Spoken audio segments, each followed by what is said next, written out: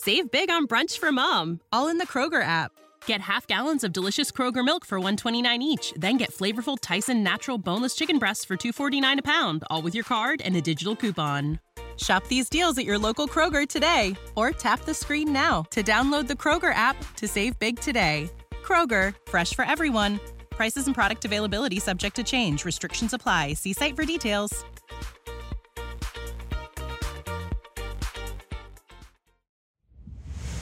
You're listening to John Anderson Direct with Matt Taibbi. John Anderson Direct is recorded live via online streaming, meaning sometimes the sound quality is less than optimum. Well, today I'm tremendously excited to be joined by Matt Taibbi. Matt is a highly sought-after journalist and commentator in the US and beyond. His background is extraordinarily diverse. He's been a professional athlete, a private investigator, a journalist, and a best-selling author. He's lived in the Soviet Union as a reporter, as well as Uzbekistan and Russia as a professional baseballer, and Mongolia as a professional basketballer. As a full-time screenwriter in the US, he's been published in a lot of places, including for a long time Rolling Stone. He's written many books, the most recent being with a really interesting title that says a lot, Hate Inc. Why Today's Media Makes Us Despise One Another, a theme we've often talked about in these podcast series. But as well as co-hosting his own podcast, he's been a guest on some of the most popular shows in America, including the Joe Rogan Experience. Matt, it really is just terrific to have you. You're in New Jersey and I'm in rural New South Wales, Australia. Yes, and thank you. I'm so glad to be joining you. I'm looking forward to it. Well, thank you. Before we come to the issue of journalism and its place in our increasingly fractured society, can I just ask you, what drew a man of your extraordinary range of talents and interests into journalism, almost it seems to me as a vocation? What got you interested? What got you motivated in this field of activity? It was sort of the family business. My father was a television reporter. He started off as a newspaper reporter when he was 18 years old. He had me when he was 20. And so I grew up around newsrooms my entire life. I actually never wanted to be a journalist. I wanted to be a novelist. I wanted to be a comic novelist, actually. But it turned out I don't really have a talent for fiction. So when I graduated from the university, I fell back on the family business, which was one thing that I knew how to do. And I started off in the former Soviet Union, sort of stringing for wire services, and eventually became a feature writer. How old were you, can I ask, when you went to the Soviet Union? And what was it like? Give us a feel for what it was like at that time. It was a pretty tumultuous time in US-Russia relationships and in Russia itself. It was. I first went there in 1989. I was 19 years old as a student. I went to Russia because I was a big fan of Russian books as a kid. My favorite writer was Nikolai Gogol, who was a great Russian comic novelist. And I was myself kind of a depressive young person at the time. And when I first went to the Soviet Union, it was such a contrast with the United States. Everybody was depressed, and I felt like I fit in. But I had a connection with the culture and the people very early on. The country was in a tremendous state of upheaval, however, and from the moment the Soviet Union collapsed, for the next 10 or 11 years when I stayed in country, it was basically a permanent state of turmoil and corruption that really hasn't cleaned up that much in the interim. No, it's extraordinary how things have unfolded because the collapse of the Berlin Wall and all the rest of it, democracy looked like it had won out and communism had collapsed, and just a few short years on, we find that that's not the case at all. But we'll come back to those things. If we can go back to the basics, though, historically, the media, I think, is, and still does, see itself as absolutely critically important, and we've generally thought of it as vital for the proper working of democracy. Given the turmoil in the media and now the strip between, or the gap between mainstream media and the sort of things that we're doing, how do you see the role of the media in today's fractured democracies going forward? Well, I think in my father's era and the 60s and 70s, journalism for a long time in America was more of a trade than a profession. It was not uncommon for journalists to be the sons and daughters of plumbers and electricians. It was a working class or to middle class vocation. People came up through the business as paper boys or paper kids or in the printers. And in my lifetime, that significantly changed, and it became much more of an upper class vocation where rich kids who went to the Ivy League schools went into journalism. I think in large part because of movies like All the President's Men that sort of cast journalism as a sexy profession. And as a result, I think the consequence of that is that journalists used to be sort of on the side of ordinary people. They were seen as kind of a check on power. Now, culturally, journalists have evolved to being sort of defenders of the establishment and the status quo, which is one of the reasons why I think there's been such a kind of catastrophic loss of trust in the business in this country anyway. There's a real divide between kind of ordinary people and the press that didn't exist when I went into the business the first time.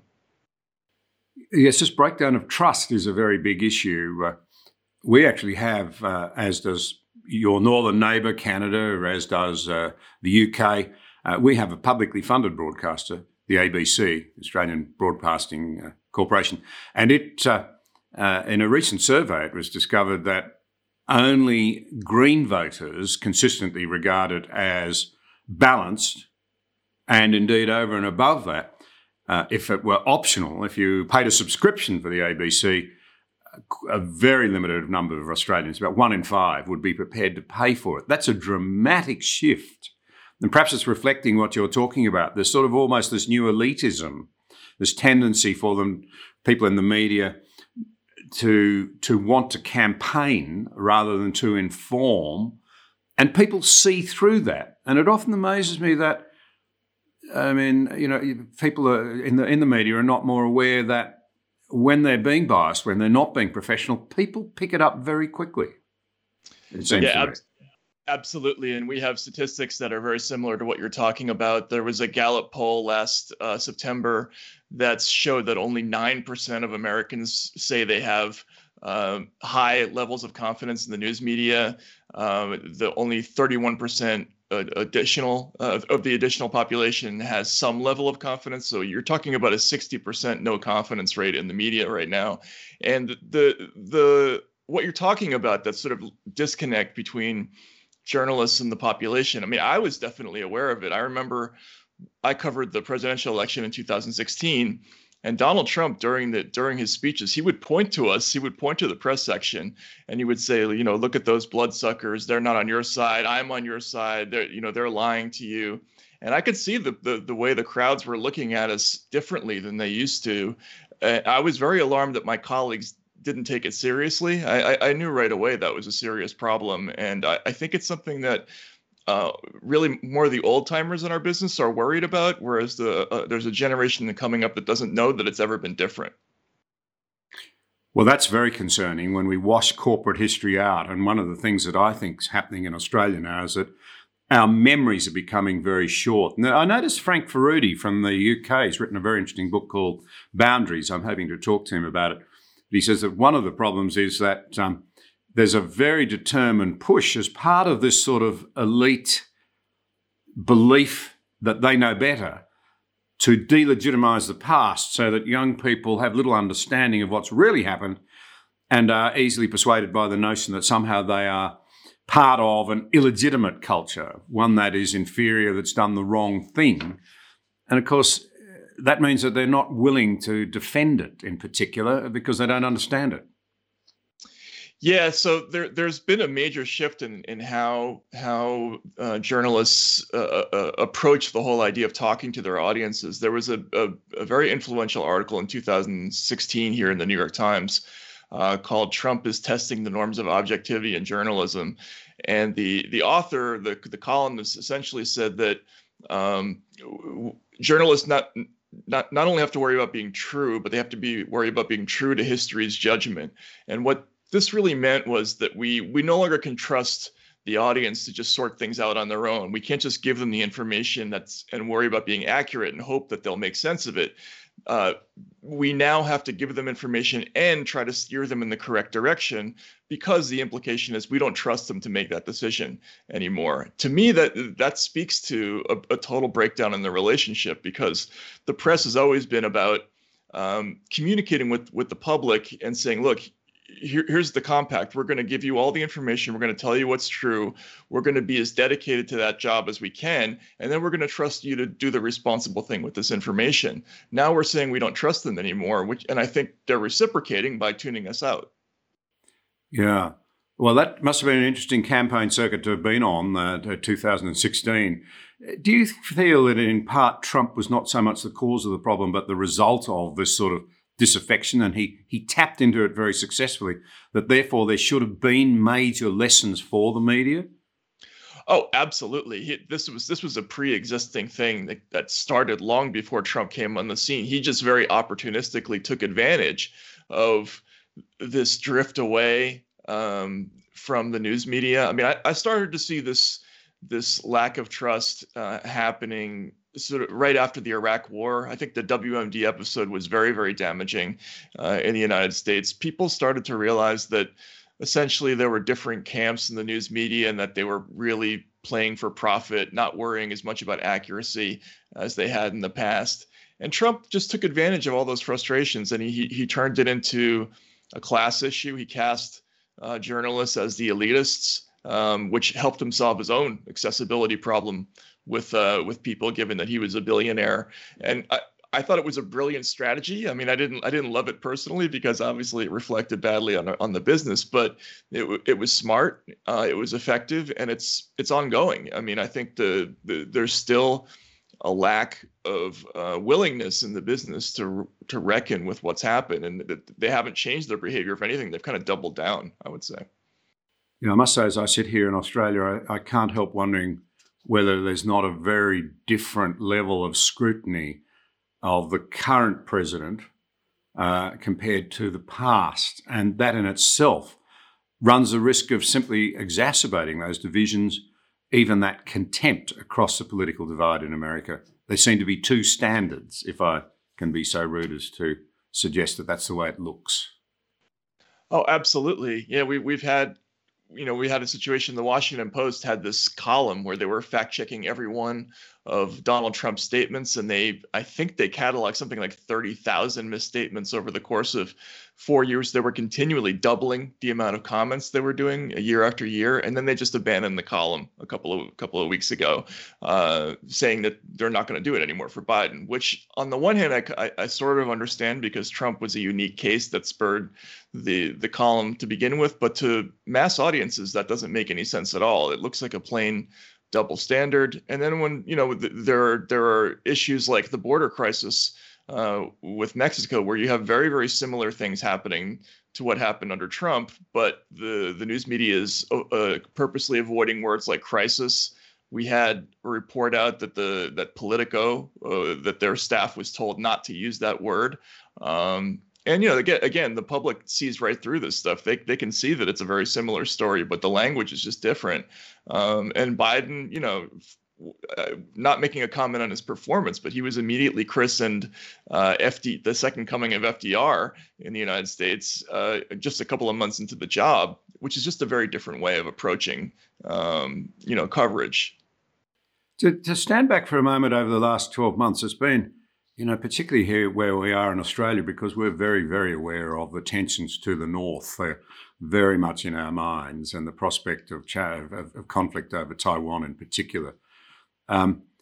So you add that as a sort of great black cloud hanging over the other issues of the last 12 months. If I could ask you generally, I mean, you think of it, you've had the impeachment trials over the last 12 months, you've had the relentless media onslaught for and against Trump. You had then the Black Lives Matter protests, the November elections, the January 6th storming of Capitol Hill. While all that was going on, of course, there was the horrors of COVID. What general observations would you make about the way in which the American media shed light on what was happening and reflected back to the people reliable information with which they could create an informed view of what was happening. Yeah, I think every single one of the issues that you just brought up, including COVID, I think what distinguishes all of them is that they've been presented to the public as essentially binary issues where there's one side and another side. So if you turn on Fox News, you're going to get one version of the story. And if you turn on CNN or MSNBC, you're going to get another version of the story. It's more or less predetermined. And they do that with every issue, whether it's a partisan issue or not. I think what was extraordinary about the way we covered COVID is we managed somehow to make even that into a partisan issue. So when it first broke, there was a stress on any factoid that made the crisis look worse. That tended to be highlighted in the kind of anti-Trump media. And then there was anything that suggested that there might be a cure or relief or progress that was highlighted in the Fox media. A great example of this was the debate over hydroxychloroquine, which was just a medicine. It doesn't have any political value one way or the other, but just because Trump said something positive about it once, anything that was negative about hydroxychloroquine, that appeared in the New York Times, CNN, and then the opposite thing happened in Fox, which is, again, I don't think it's the right way to cover the news. The journalists should be taking in all sides of the issues, and usually they're not binary. Usually they're multi-shaded, and they have many gradations of different realities involved. And I think you're presenting a false face to the public if you only show them two sides of every story. So the interesting thing here, Matt, is that the position you're taking is one of defending professionalism, and you're actually standing against this partisanship that's entered the media now, where in this country, probably the most senior journalist said to me on one of these talks recently that you've actually got to do a sort of a political analysis of each of the media sources in the country and then try and pick two or three of them so that you can keep yourself informed and form a middle ground. And that's the great tragedy of it. What you're really arguing for is a return to simple professionalism, it seems to me. Yeah, and what you're describing, it's interesting. When I lived in Russia in the 90s and during the Yeltsin years, each one of the newspapers was essentially owned by an oligarchical business figure or a mafia-linked figure, and they all had their own takes on the news. And in the morning, when you wanted to figure out what happened in the world, you had to kind of sift out, well, this person wants to say this and that person wants to say that. Somewhere in the middle of all of that is reality, but you would never see it all presented in one place. Unfortunately, that's kind of how we have to do things in America now, and I'm guessing that you're saying it's the same thing in Australia too. You have to kind of pick and choose the factoids that you see in the different media outlets, and from that construct, a sort of basic framework of what's actually happening.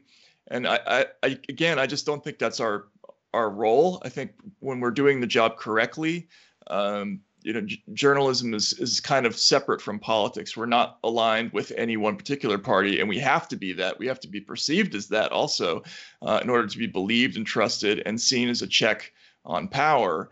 If we're seen as being aligned with the Democrats or the Republicans, then what good are we, right? I mean, I think that's the problem as far as audiences are concerned.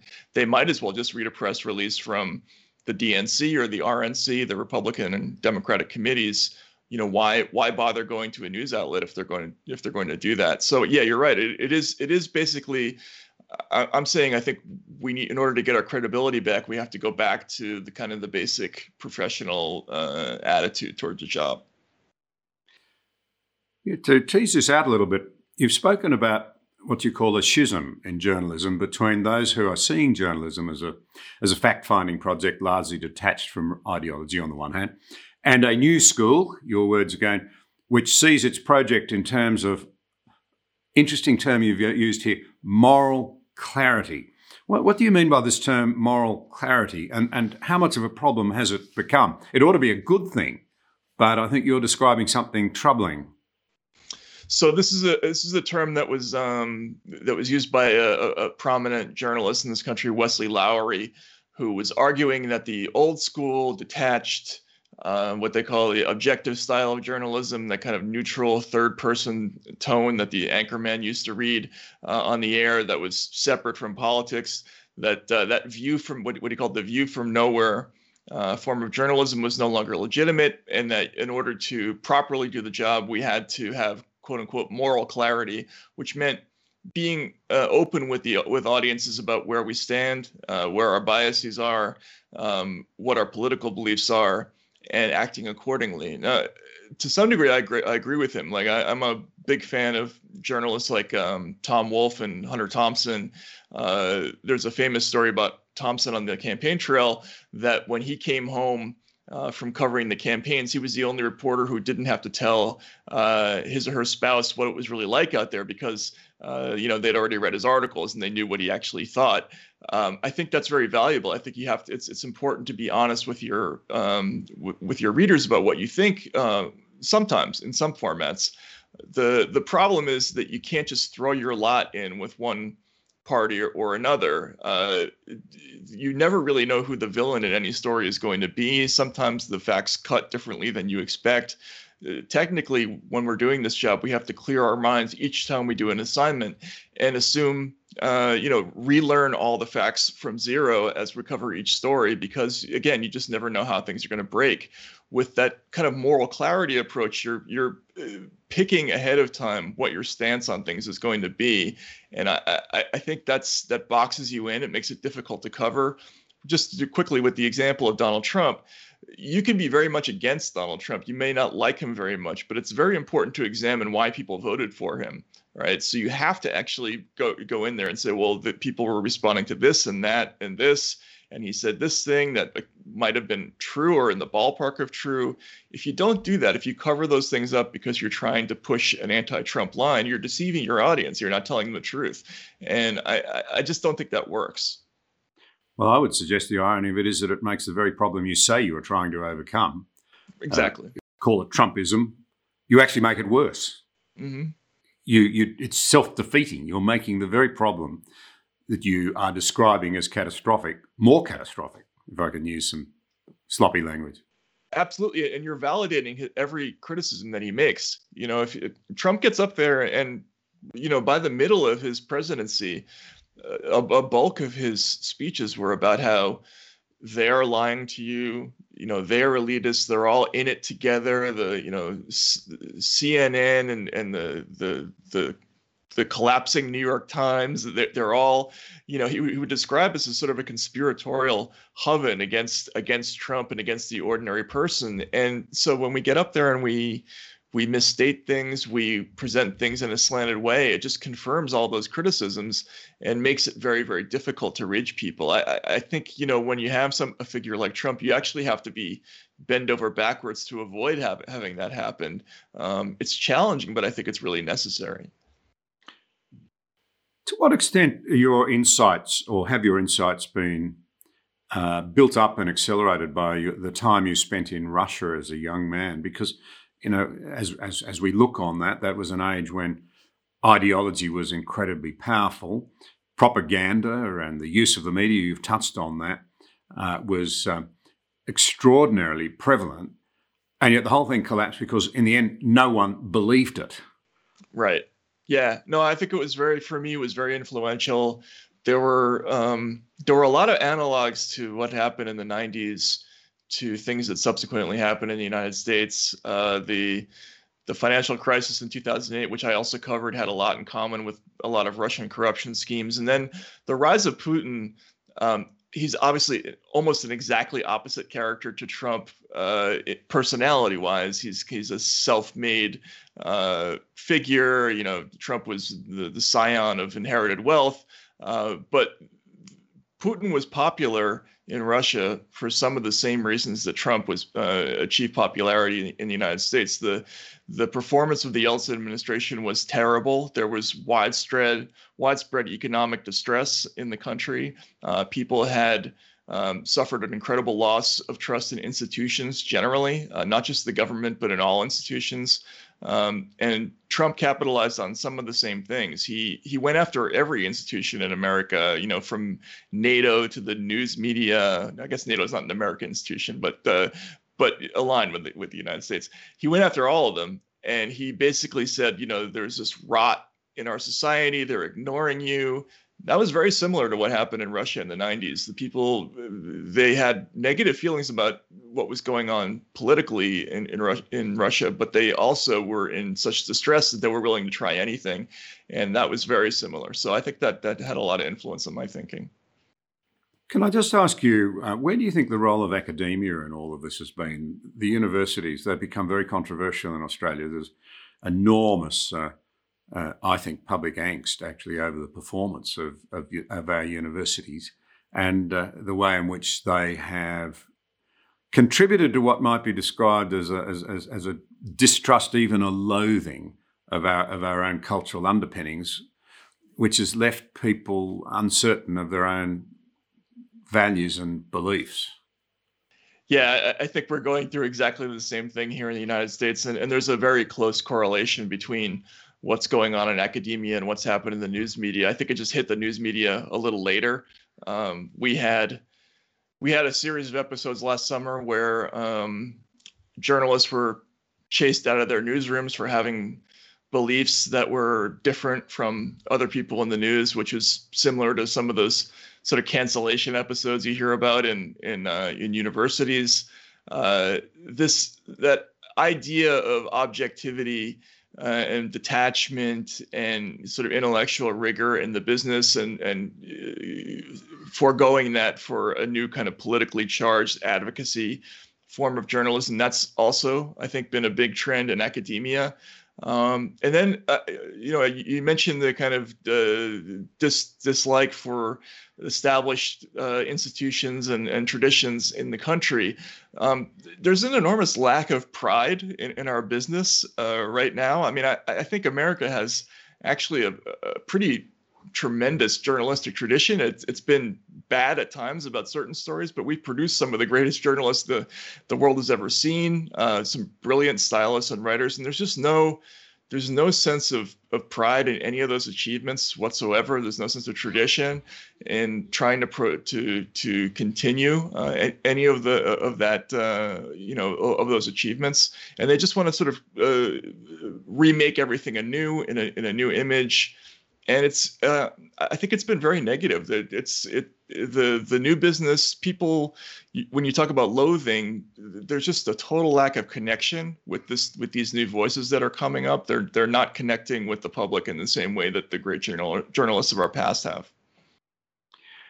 How then do you see the role of the sort of thing that we're doing? There's an amazing appetite for high quality content, including amongst young people.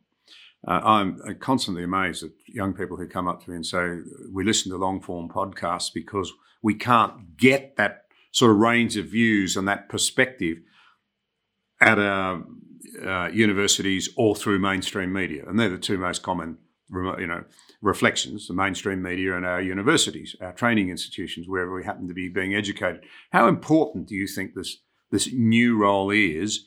And is there a danger that for all the good stuff that's out there, it actually helps people pick their news sources and follow their own sort of ideologies rather than being challenged, or their own prejudices rather than being challenged to listen to a diversity of views? Yeah. So on the one hand, I think you're right. There's a tremendous flowering of new ideas, content. You mentioned before the Joe Rogan experience. It's such a cool phenomenon in the States that you have this guy who is sort of an ultimate fighter and comedian, and he's just got this sort of relaxed,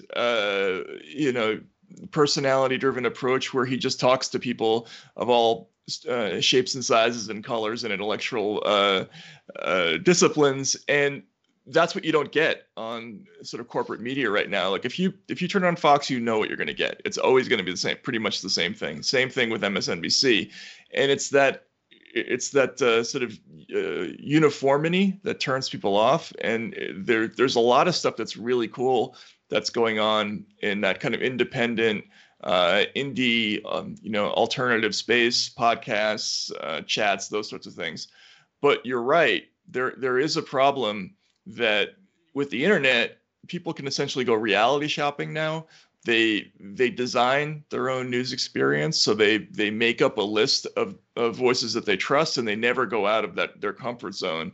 And I think that's a bad habit to get into intellectually. Like you should always be sort of checking in with people that you don't necessarily agree with, because otherwise it's very easy to get tunnel vision, in this landscape, and just be tuned out to the fact that there are other points of view that even exist. So I think you're right. That's a big danger. One of the things that I've noticed is even amongst highly intelligent people who read and try and stay observed, simply because I've been involved in public life for a long time, I can usually tell 5 minutes into a conversation on public affairs which news services and news streams and information streams people are attaching themselves to. I'm positive that 25 years ago it would have been impossible to tell in this country whether somebody was listening to the public broadcaster, what's known as the Fairfax stable, or the Murdoch stable in this country. You wouldn't have known, because all three gave you a broad overview of what was happening. Now you can pick 5 minutes into a conversation.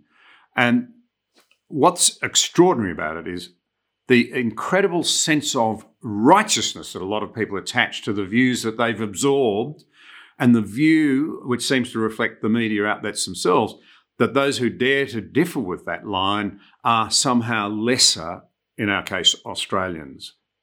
This sort of judgmentalism is quite extraordinary, and it seems to me to be directly leading to a breakdown in this thing that you and we've been touching on quite a bit now, of trust. And I'd like to come to trust again in a moment. But you can pick very quickly now how people are, if you like, I think the word you used, pursuing their own realities. Yeah, and again, when I was coming up in the business, or in my father's day, it was considered a major negative to be able to let the audience know what your political leanings were. Very few people who were kind of straight news reporters, they didn't really have public profiles as people. You didn't really know what they were thinking politically. That was considered a virtue in the business. It was also a kind of a professional necessity. If you wanted sources to trust you and to give you information, they couldn't know what your political leanings were. You weren't going to get a Republican leaning source to give you information if you were openly campaigning for the Democratic Party, or vice versa. That kind of neutrality and hiddenness of your point of view was an essential tool of the business. What's happened now is, you're exactly right. People are essentially just signaling what they're all about. And it's part of I think a commercial strategy that the networks have employed, where essentially what they're doing is they're picking an audience and they're trying to dominate it by feeding it news that they know that audience is going to agree with. So we say, okay, well, we know what you believe. We know you agree with X, Y, and Z. We're just going to keep feeding you content that sort of reestablishes your opinions, and tells you that we agree with you. And it creates this kind of conspiratorial relationship between the outlets and the audiences, where they're just constantly reaffirming each other's points of view. And it engenders this hostility towards anyone who's outside the bubble, which is part of what the audience experience is supposed to be about. It's similar to covering sports, where everybody's a fan of the same team, and we think that the people who root for the other team are bad people, and those teams are the athletes who play for that team are bad. It's the same kind of rooting experience that they used to do only in sports, and now we do it with politics. But it's much, much more vicious, and self-righteous. The word you use, I think that's correct. To me, it's incredibly off-putting. I don't really understand why that's a rewarding experience for people, but it is. It's a successful strategy, but I think it's very, very dangerous. In general terms, because you've seen it, and the very interesting places that you've lived around the world, can a society really operate properly when, on the one hand, you've got this serious breakdown in trust, on the other side of the coin, and it seems to me they're very closely related, you have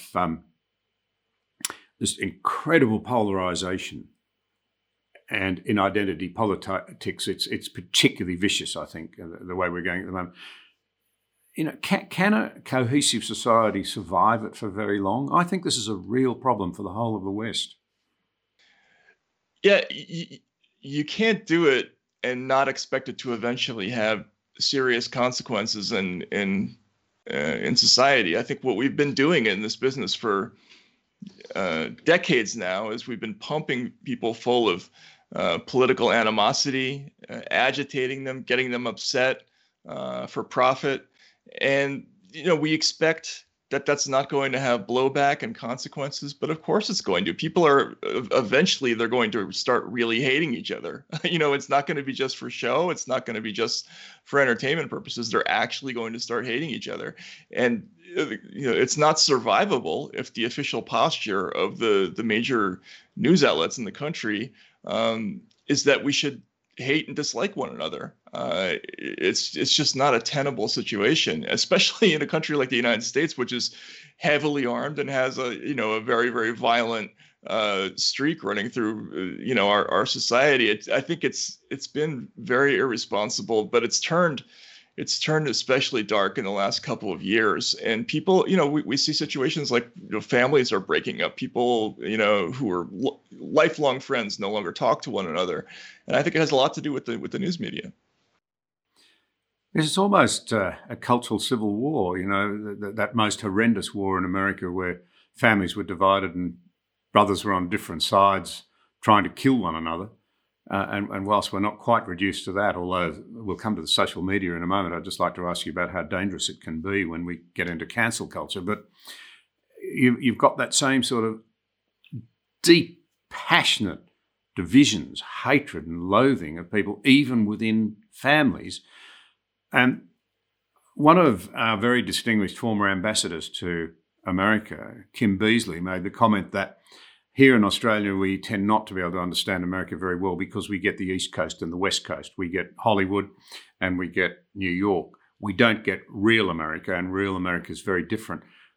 How do you think real Americans feel, if I can put it that way? Well, I don't want to imply they're real and unreal Americans. That's not fair. No, I get it. But Americans in the middle, the American in flyover America. How are they feeling about all of this? And where do you think they might seek to go in the future in such a polarized environment? I think if you want to use that term, flyover country, there's a huge and obvious divide between kind of blue state America and red state America. And it's essentially a difference between the coasts and the middle of the country and urban America and the areas outside the cities, right? So if you look at how the country votes, outside the cities, it's mostly all red. Inside the cities, it's mostly all blue.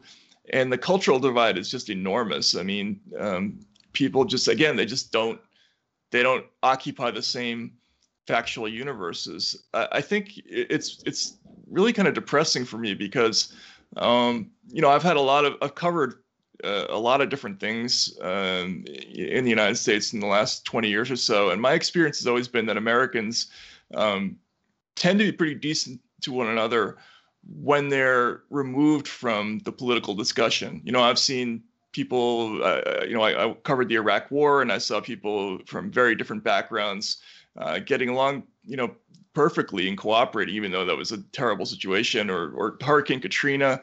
But you get them in a place where they have to start talking about politics, and it's a death battle now. People just do not have any common ground anymore. There used to be some. I think there used to be some areas where sort of upper class cosmopolitan America and kind of rural middle class America, there was some overlap, but now it's basically two different countries. And I think there's a tremendous amount of resentment out there, especially towards kind of upper class, cosmopolitan, college educated or more America. That divide is just getting bigger and bigger every day.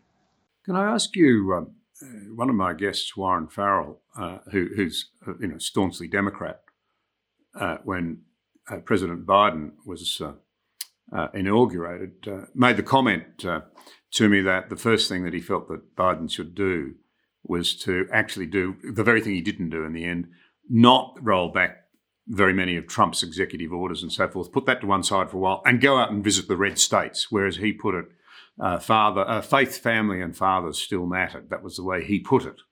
And sit down as much as possible, do what we would call in Australia a listening tour. And as president, say, I want to reunify the country. What was it that drove you to support President Trump? Why were you so frustrated? Would that have helped? Or do you think perhaps I'm missing something and it's happened? But my impression is it hasn't happened. The new administration seems more determined than ever to exacerbate and carry forward the warfare in the expectation that they'll win because they're right. That's the tone of it that you do sort of get a bit. Yeah, and, from this side of the world. I think you're right. I think that was a major factor in, for instance, why Hillary Clinton didn't win in 2016. In fact, Barack Obama even said that after Hillary lost to Trump. He said, the reason that I won was that I went to every little small town in Iowa when I campaigned, and I didn't just go to the places that I knew were going to support me. I went to the other places too, and I talked to them. And I think, Obama, there are many things that I criticized about him for when he was president, but he did do that. He made a conscious effort to at least kind of listen to what was going on in those other parts of the country. And he had tremendous amount of success in these territories that we called like the Reagan Democrat districts, the districts that had been traditionally Democratic, but they leaned towards Reagan in the 80s or Bush in the early 2000s. He did well there, I think, because he talked to them. That has not been the strategy of Democrats since 2016. There's been really no effort at all to kind of reach out and even understand what's going on in red state America. It's been sort of constant demonization of Trump, which on one level I kind of get because it animates their following, but you're basically foregoing massive amounts of votes. And I also just morally don't think it's the right thing to do. If you're leading a country, like, you have to show that you're interested in being their president too. And that's kind of what hasn't happened. Now, to be fair, Trump didn't do that whole lot of that either in the other direction, but he did court voters on the other side. He went after Bernie Sanders voters. He was very open to the idea that anybody was welcome to vote for him, which you don't even hear Democrats say. So I think you're right. I think that's a big problem, that there's this tone of we're talking to our people and that's it. Biden's aides have been openly telling journalists that we've given up trying to get votes across the aisle, that we're going to govern as we see fit from now on, just with the votes that we have, and that's how we're going to do things. I don't know that that's a good strategy. The one thing that it does seem both sides of politics in America and presumably a lot of people in the community are unified on is the whole question of the challenge of China. That does seem to be a unifying factor. Now, there's a nationalism that is deplorable. In fact, most authoritarian regimes deploy it effectively and horribly. But there's a patriotism that's admirable, concern for your fellow citizens, your family, if you like, and their values and the things that bind them together. Is it possible that the very real challenges that China now poses, and indeed, the possibility for miscalculation and very serious consequences, could in fact provide a uniforming sort of spirit for America as they recognise that there are forces at large now that don't care very much about America's internal squabbles or Australia's internal squabbles. They just essentially want to end our freedom and our way of life. Do you see that as a potential unifier and a way forward in a perverse way to ending the terrible differences that are tearing Western cultures apart? So Americans have always had kind of a schizophrenic attitude towards China. I think if you go back and you read books like Manufacturing Consent, you see that for a long time until the collapse of the Soviet Union, I think the sort of organizing religion in American society was anti-communism, but it was very oriented towards Russia and the Soviet Union. The villain in American movies and American pop culture is historically a Slavic or a Russian gangster, or towards the Chinese. I think Americans have very confused feelings, and I think this goes back to the 90s when we first started to see like the sort of mass export of the American manufacturing economy, and there was a political divide in America about whether or not we should be aggressive towards China or whether we should open our markets towards China. Bill Clinton opted to give China most favored nation trading status, and that's kind of where politically the status quo in this country has rested ever since. And I think it's been confusing, especially for traditionally liberal Americans who usually prioritize human rights and would normally be sort of up in arms about a lot of the things that go on in China, but their political leaders don't act that way. It was I think that was very symbolic when there was that whole argument with the NBA when one of the owners of the Houston Rockets spoke out against abuses in China, and he was immediately sort of castigated by LeBron James and other famous athletes because the money was coming from China. So that's kind of the problem with America. We're very dependent on Chinese money. It's everywhere in our culture, especially in communications and in Hollywood. And in the finance sector, there's tons and tons of Chinese money. We borrow tons of money from the Chinese. And even during the COVID thing, there hasn't been this kind of rallying of national animosity towards China on the level that you might expect. It's been more direct towards Russia even now. So it's possible. There's a history of us kind of bonding together over things like 9/11 when we feel like we're under assault, but that hasn't fully galvanized yet, I don't think, in this country. Right. It's an interesting perspective. And it'll be very important or very interesting to see how it unfolds here in Australia, because we are under quite heavy attack at the moment, in the media at least, from China, but in various other ways in terms of interference in politics, in business and what have you, academia. So it's quite challenging, even chilling, I think, for us in this country to contemplate what the future might look like. And of course, our traditional bonds with the United States are very important. Can we switch gears?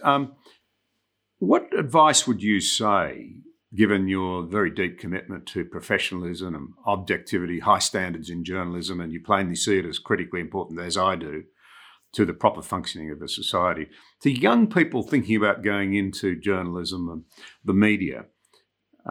We have training schools in Australia where, amongst other things, a young student told me, we're just taught that politicians lie and our job is to get the truth out of them. So if you start with that perspective, you've fallen into the great problem of putting, seeing it as a fight between good people and bad people, rather than one of, decent respect for one another that should only be undone when it's obvious that somebody is being dishonest.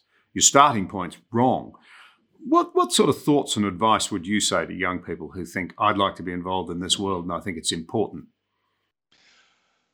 First of all, journalism can be a great job. It can allow you to see the world, and allows you to sort of meet fascinating people from a variety of different realms and professions. And it's intellectually challenging, or it can be.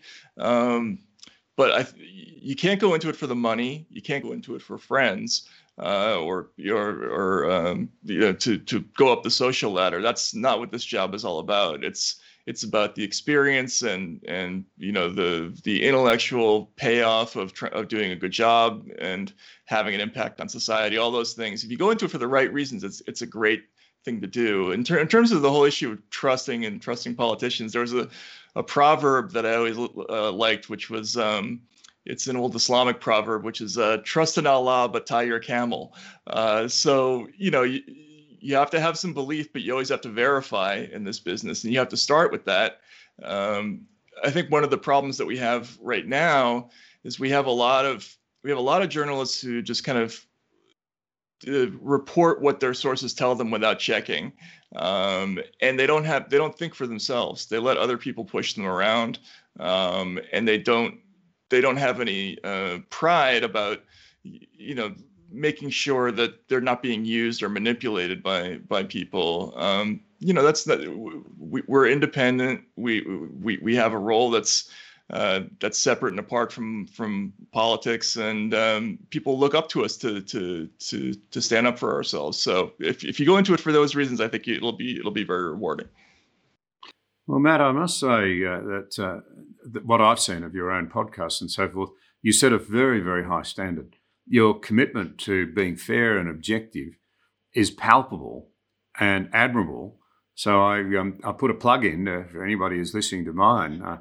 Please hop on and listen to Matt, and preferably even go to the YouTube rather than just the podcast and see how he interacts. Because Matt, you're a very, very engaging and warm person. And I'm sitting there thinking, I wouldn't know how Matt votes. And I don't want to know. That's not the point. He's informing me so I can make his objectives. The way he goes about it is to inform so that I can make informed decisions myself. So it's been terrific. But I have to ask you this. I mean, in the extraordinary range of things you've done in your life, how on earth did you get to play basketball in Mongolia? And what was it like?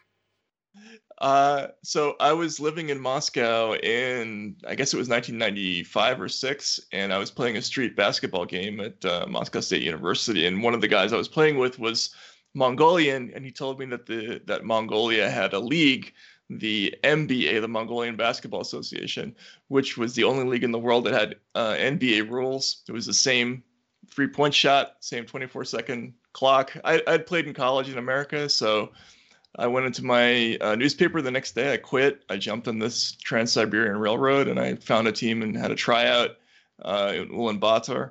And it was great. I mean, at the time, Mongolians were really into basketball. It was a little bit like Indiana in the United States. And, the level was sort of like mid-collegiate level in America, but it was really fun and kind of a blast. Of course, the country was going through some hard times, but it was a great time. I wish I had actually stayed longer. Terrific. Matt, you've been very kind with your time.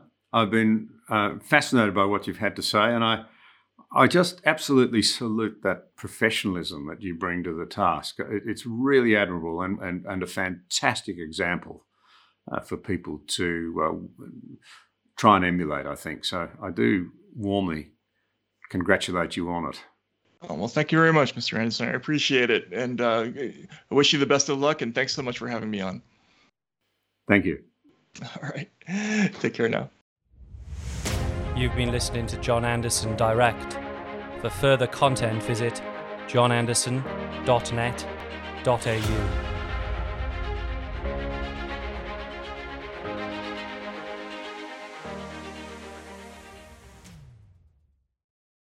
For the ones who work hard to ensure their crew can always go the extra mile, and the ones who get in early so everyone can go home on time, there's Grainger, offering professional-grade supplies backed by product experts so you can quickly and easily find what you need.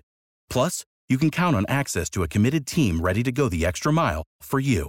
Call, click Grainger.com, or just stop by.